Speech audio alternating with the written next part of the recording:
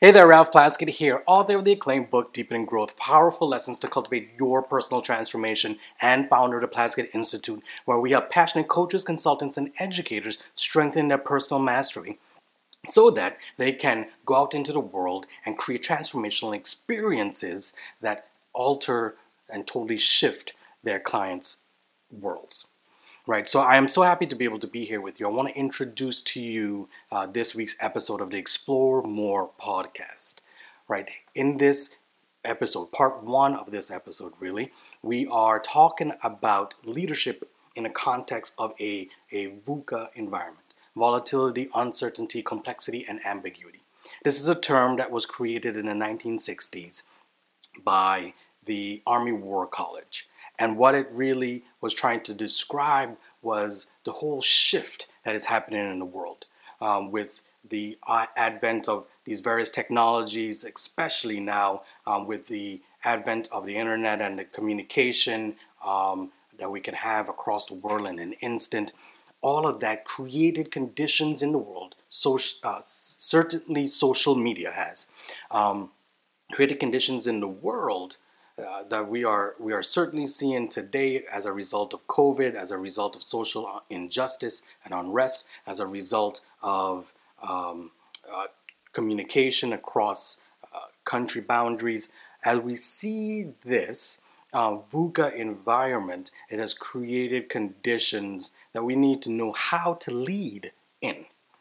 We can't certainly lead in the same context that we led in the previous decade, especially as we're seeing with COVID. So we need to learn how to deal with personally, and certainly in the context of a leader in supporting others. How are we able to deal with this VUCA environment and support leadership to move our people and our efforts forward? So in this episode, part one of this episode, we dig into the characteristics of a leader in this certain type of environment. And this is there will be a part two to this episode because there was just so much richness. So I can't wait for you to experience so much. So let's get into it right now.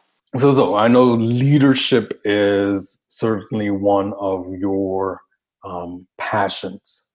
Right, you've exhibited it in various capacities over the years. Should you want to go into that, I'll allow you to do so. Please do so, rather. But I'm interested on your perspective on leading in this VUCA environment, volatility, uncertainty, complexity, and ambiguity. Right, so I believe it's Army War College that came up with a term in the 60s, VUCA. But what is really interesting about it, especially in today's COVID world, is that we're on VUCA on overdrive, right? And how do you lead in such an environment becomes the question that I have for you.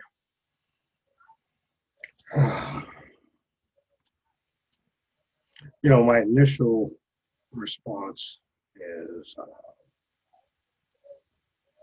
it's no different in a VUCA environment as opposed to any other environment. At least that's what I generally feel is a response. And I say that because when I consider leadership, I consider people first and always. And my genuine concern for their well-being, for their aspirations, for their productivity, all the various different things that they aspire to be in any particular location or environment is just as important, regardless of where they are. Now, that being said, I also understand the emphasis of the volatility, the uncertainty, so forth and so on, the ambiguity piece, which then says to me leadership is probably just as critical in this type of environment as opposed to what would be cited as a normal environment. Yeah, what is normal these days, right? Right. So normal is, and it can be subjective to the eyes of the beholder. You know, Right. so I personally think that man, you're touching on a very deep topic, a personal topic for me. Yeah, that's why I brought it up, man. I personally think that with leadership, it just really comes with the character of the individual in the position, Hmm. uh, and they ought to display this genuine concern um, for those that are around them, those who they're serving, which then in itself could go to a whole different conversation because you have some people who are in leadership positions and probably have the perspective, okay, they're folks who are there to serve them, Right. whereas I'm subscribing to the opposite. You know, as a leader, you're there to serve your people, so that they can be their best selves to move the organization forward, things like that. We all have different. I see, or the sense that I got from your response to my question is the humility to which you hold um, as a leader, right? Because you come from the position of it doesn't change, right? That's because you stand um, in a leadership style, I would say, that is focused on the people, right? And once you come from a leadership style that's focused on the people, then regardless of what the environment holds, you're able to flex and move around with it in your leadership, in your leading, because you're focused on the people, right? Wherein we've unfortunately we've seen so many examples in this COVID environment of leaders who are focused on themselves or focused on how they may look in their leadership capacity, or focused on something that serves the few and not the many. Yeah, Right. And we see the ramifications of that type of leadership style. yeah. And interesting as you were reframing my thoughts, at least what you heard of my thoughts, I picked up on something. I'm like, man, I wonder. It's not, no, it's not wonder. It's what I picked up on as you were speaking was the leading aspect. As a, so what is leading? What is leadership? Is it actually focused more on the task and getting something accomplished, or is it something else? And so again, me personally, through my own lived experiences, yeah, sure, you can work towards a task, but I believe that's more of management. Uh, Again, because I'm so focused on people, I think that's the core of leadership. Uh, how do I inspire, motivate, compel, um, gain buy-in, whatever words you want to use, others so that they see what needs to be accomplished. And they can do it regardless of the environment because they trust me as a person who will say, hey, these are the things that, got to get done, this, whatever it may be. But I just found that one word just pushed out at me, leading. And I think that's a critical word that has to be defined by so many. yeah, we've all had our fair share of leaders, and if I was to do an analysis of some leaders that I've seen in the past, it's unfortunate where the and don't get me wrong, the task must get done. But when you frame the task to be above the people, right, the task at any cost, then you really put, to me, you belittle the people. Certainly, you do that, but you really put your leadership at jeopardy, because again, we all are human beings and we operate often from a place of trust. And when I lose my trust for you, then am I really willing to go to bat for you, um, you know, in any environment, regardless of the environment that's happening? Yeah, yeah. And many scholars, many researchers will tell you, and matter of fact, I'll say it too. Without trust, nothing will get accomplished in an organization. I don't care who you are. You can be the Amazons of the world. Again, I'm not trying to call out any particular organization, but Right. like being any large multi-billion trillion dollar organization to a small mom and pop shop, without trust, again, that serves as a bedrock, as a foundation of any organization, any leadership to leading or direct reports. If you don't have that, it's not going anywhere. And what I mean by I'm talking about authentic trust, not just the stuff that you try to show or display just because you're in a position. Because let's be real, even in those moments, people read right through it. Oh yeah. Yeah, I'd rather you just be real with me, right? If you're gonna be a jerk, be a jerk. If you're not gonna care, don't care. All right. I rather know that's a position that you have. Then I know how to deal with you. Then you trying to put on this facade, and then I got to figure out who is going to show up today or in my next engagement with you, and how I'm supposed to manage and deal with that. Yeah. Well, it's interesting. I'll reflect on over the course of the past few years, speaking with professionals, and on this topic of trust and authenticity, I used to always ask and say, okay, let's consider a town hall meeting. And that the leader's going to get up there. What normally happens? They present this canned speech just because, whether it's around a certain holiday, so forth and so on. But then what do you observe day to day in the workplace? Right. Something completely opposite. So what happens during these town hall meetings? Most people show up and they just twiddling their thumbs, tapping their pens like, okay, how much longer? You could have just shot that to me in an email. For real, right? So I could just hit delete. For real. It's like, yeah, don't give me that lip service. I don't see you showing up like that elsewhere. Right? And don't give me the lip service. I'd rather you be authentic. If you're going to be authentically less than, then be authentically less than. But if you're going to show up to the position of leadership, then you got to put in the work. And you got to be authentic about it. Yeah, and so even as we talk on this topic, leadership in the VUCA environment, I think it probably warrants you further.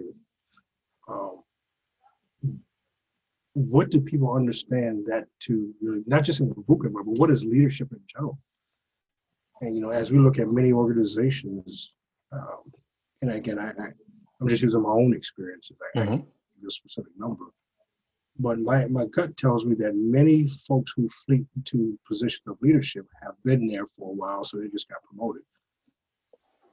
And the question then becomes, what did the organization look for that says, okay, Lorenzo should now be promoted to this position of leadership? What did they see? And what do they expect? And then, oh, by the way, me being the person who's now in this leadership position, what do I know?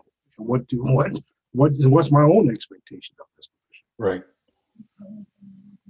Yeah, I've seen far too many times where, leaders got into that position because they were the technical expert, right? So they were promoted because they were the technical expert, but they had no leadership capacity. Right. But now you're over these people and you're intending to lead them and inspire them. Those are the leaders who often turn into be the leader by, who's focused on the task over the people, leader who's focused on the ego of themselves than anything else. Right. And that's scary. Right. So I've seen them in, technical expertise or, just age. You've been there longest, so now we got to move you somewhere. So now we're going to move you into this position that just happens to be a leadership position. Dangerous. We don't want you to break anything else. We're going to put you here where we don't think you can break anything else. Dangerous. or so many other scenarios where the capacities of leadership were not considered to see if that individual had them and if they would be the best fit in order to truly lead the people, the organization, the unit, if you would. Yeah. Which then, for me comes back to the question, what are the qualities of leadership? I have a few actually jotted down on this little piece of paper that I wanted to kind of inquire about. What you thought here?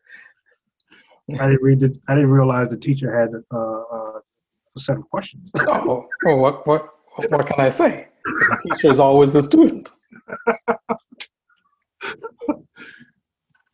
Yeah, so leadership qualities. Well, I think we just discussed one of them, right? Authenticity. Authenticity, yes, we did. We did. Let me throw another one out there. And you kind of led to it, but I want to deep dive on it a little bit. Empathy. Oh yeah. Yeah. The ability to. So I'm gonna say a story before I even go to my description of it. Okay.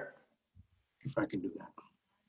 So again, as I think in one of the episodes I may have described to you how I got into this coaching thing. Yeah. This industry. And for those who probably didn't hear in that episode, I was a client at one point in time. At the top of my game, if you will, ripping and running, serving in the military. But I had come in contact with this coach. I was like, hey, my objective for this coaching scenario is I want to be like some of the well-known leaders that I do know, general officers. When I started describing someone else, these guys, they have brains of an elephant, if you will, and they're so dynamic in a strategic environment. And oh, by the way, they never forget who you are. And oh, by the way, how can they recall this and do all this other stuff? Blah, blah, blah, blah, blah. And so I gave the visualization to my coach. I want to be almost like George Washington on the horse, if you will, and never forgetting the fact that I was still that private or that infantryman who's in the foxhole. And so as I describe, empathy is never forgetting where I came from. In whatever environment it may be, and being able to treat even the lowest level professional with the human dignity and respect, taking the time to listen, to care, because they are just as important as the next person, right? Regardless of where they are in the organization.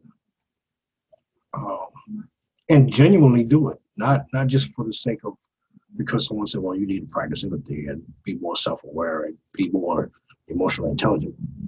No, I mean, really mean it. Right. And my experience has been that by far, just genuinely caring for people in that capacity that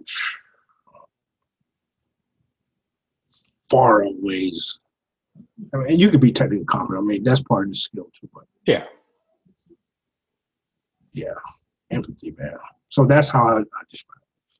No, I think that's beautiful, right? Because then if we can look at it, if we're looking at a leader and they have that capacity as a lens to which they're leading from, that changes the whole dynamics, right? That changes everything to which of how they're approaching the problems, of how they're leading the organization, how they're reshaping and transforming. That changes everything if they have the lens of empathy. Yeah, because again, you used the word early on, letting go of the ego, because that ego gets in the way, right? Mm-hmm. Certainly. Real. When that ego gets in the way, words such as jerk is often used to describe that person sitting in a leadership position. Absolutely. And I could give more colorful words. But that's where it boils down. So I think you definitely have to let go of that in order to be effective. And I use the word effective purposefully because again, it's all about moving the organization in the direction that you already aspire to be or move towards. So if you're ineffective, you're slow in progress. your productivity level goes down. And then you're going to blame everybody else for why your numbers suck. Well, it's Sam's fault. Yeah, right. All of those business metrics that you don't think that leader empathy as a concept or a capacity can really influence, actually does influence it dramatically, one way or the other, if you have it or if you don't have it, and can play a serious role in the organization. Yeah,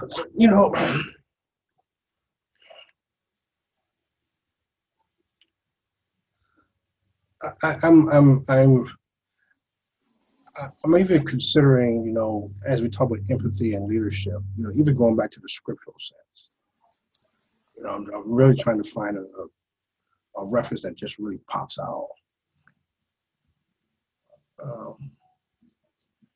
Because there were so many great leaders in the Bible. Certainly. In fact, I think I can help you there by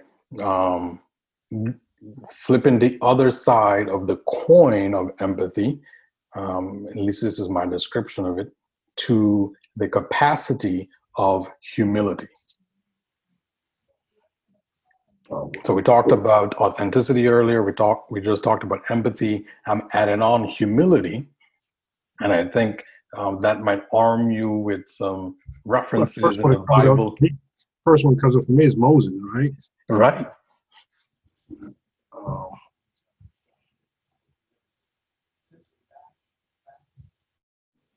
Man. So humility. I mean, just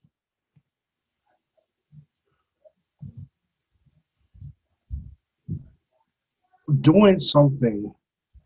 If I want to say, let's say, knowing for yourself why you're doing what you're doing, without seeking a fanfare. Right. Minimizing self in the public forum because you realize in private the importance. Right. Man, I kind of shocked myself when you threw that humility out there. I didn't. And that's why I threw it out there, because it's something we don't often consider in a leadership capacity. But if one has the capacity of humility to kind of usher forth in their leadership, it has such a profound effect when you're not beating your chest saying, I did this and I did that. And you turn that I into a we, and you said, or not even the we, you said they. Right? You go from one extreme to the other. You don't say I and you don't say we, you say they. They were able to accomplish this. But then I think we have to then ask the question, why is that? Why so many people strive to beat their chest? What are they seeking? Recognition, affirmation, especially in this society, celebrityism, if that's even a word. So much of the things, again, that feeds the ego, right? All of those things that are feeding the ego, those are the things that they're trying to feed that ego with, right? That's why they want that. That's why they want to be able to beat their chest and say, I did this, I did that. Do you think it's more of a sense of, and I heard what you're saying, but do you think it's more of a sense of being valued? Or is it a conversation about being valued? I think it's a yes and. Okay. I think it's a yes and, right? And we could deep dive on that in so many different ways, right? Flip, I can listen to it. We could deep dive on that in so many ways, right?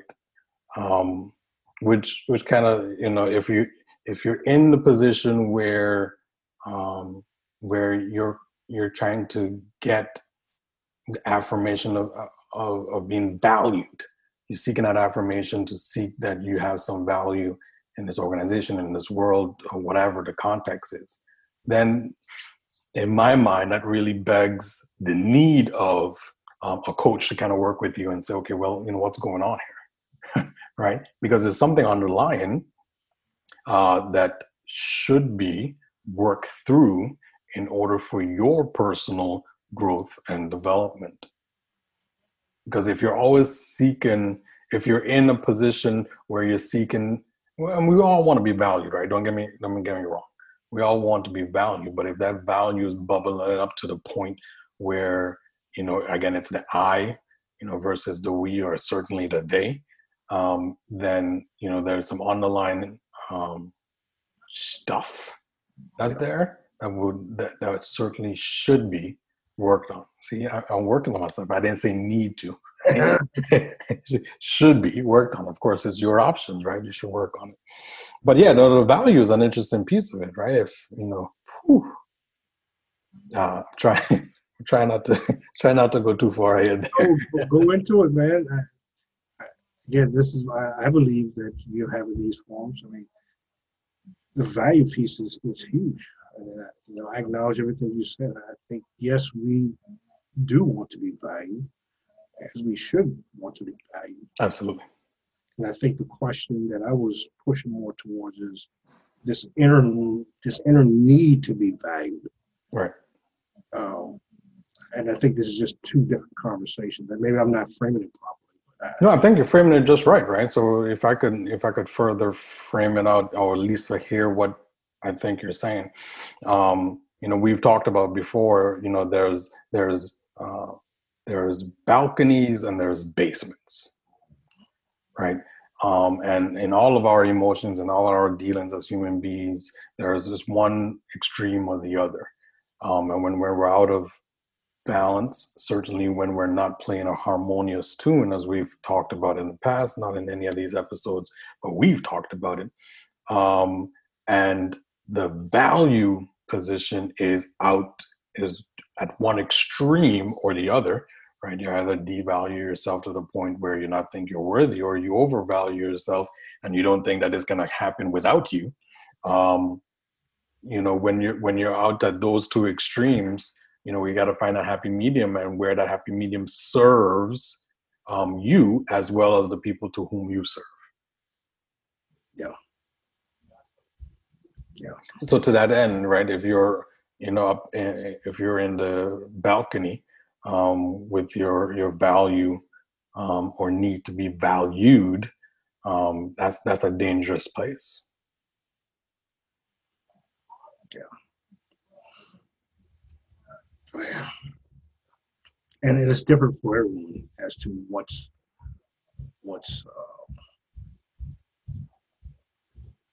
what really. I'm having a loss for words today. And let me go back to your reference that you were trying to pull out right out of the Bible. And I throw out humility. For me, the person of humility that comes up to mind when I think of it in the Bible context is Jesus Christ, right? Big guns on. I gotta throw out the big guns, right? I gotta throw out the big guns. This is the big JC, right? This is the Son of God coming down, born in a manger. The whole story there, right? Lived a life, right? And even, I could only imagine how he had to sit amongst the Pharisees or the preachers or priesters, teachers of the world back then, or the Bible back then, how he had to sit in there and listen to their representation or perspective of the word, right? When he is the word and when he was born of the word.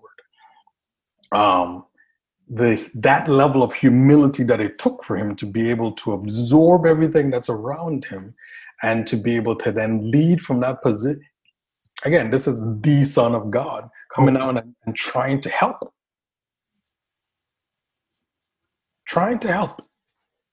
Yeah, that level of humility, I can't say that there has been equal to level, because again, Son of God, that's kind of hard to kind of compare to.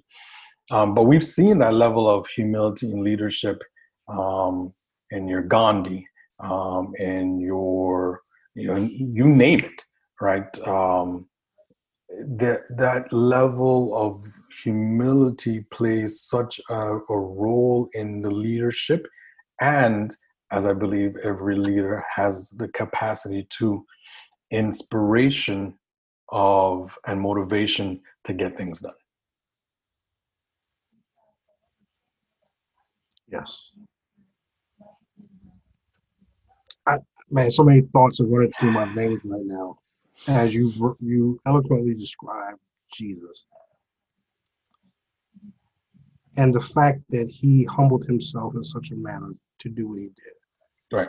And what really jumped out at me was the fact that, okay, now we're talking New Testament as opposed to Old Testament. So the people already have a certain lived experience, if you will. Right.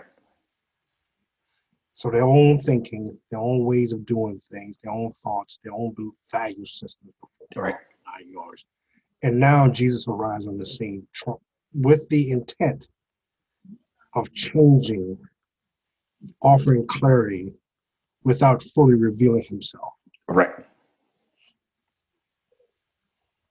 Having never, ever, ever revealed himself except for a select few. Right. Now the whole dynamics could have been completely different. The whole dynamics could have been he come down and be like, look, I'm the son of God. This is what you're gonna do.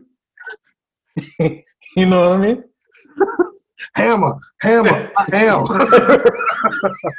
Exactly. The whole dynamics could have been completely different. Yes. Which is, so it comes back to this power of choice, right? This power of free will. Right. So even from a leadership perspective, again, authenticity, the humbleness, the empathy piece, but what is truly inspiring the leader, or let me say it different, the person in a leadership position to be all of that? Do they, and what will it take for them to fully embrace it? Hey guys, I hope you enjoyed this episode. It's only part 1. I can't wait until you can listen to part 2 next time. We are going to dig into some more characteristics of what it means to be a leader in this VUCA environment. So I can't wait for you to be able to engage in that and hear those things and be able to take that into your own experiences, in your own leadership characteristics, and engage in your profession with these characteristics as well.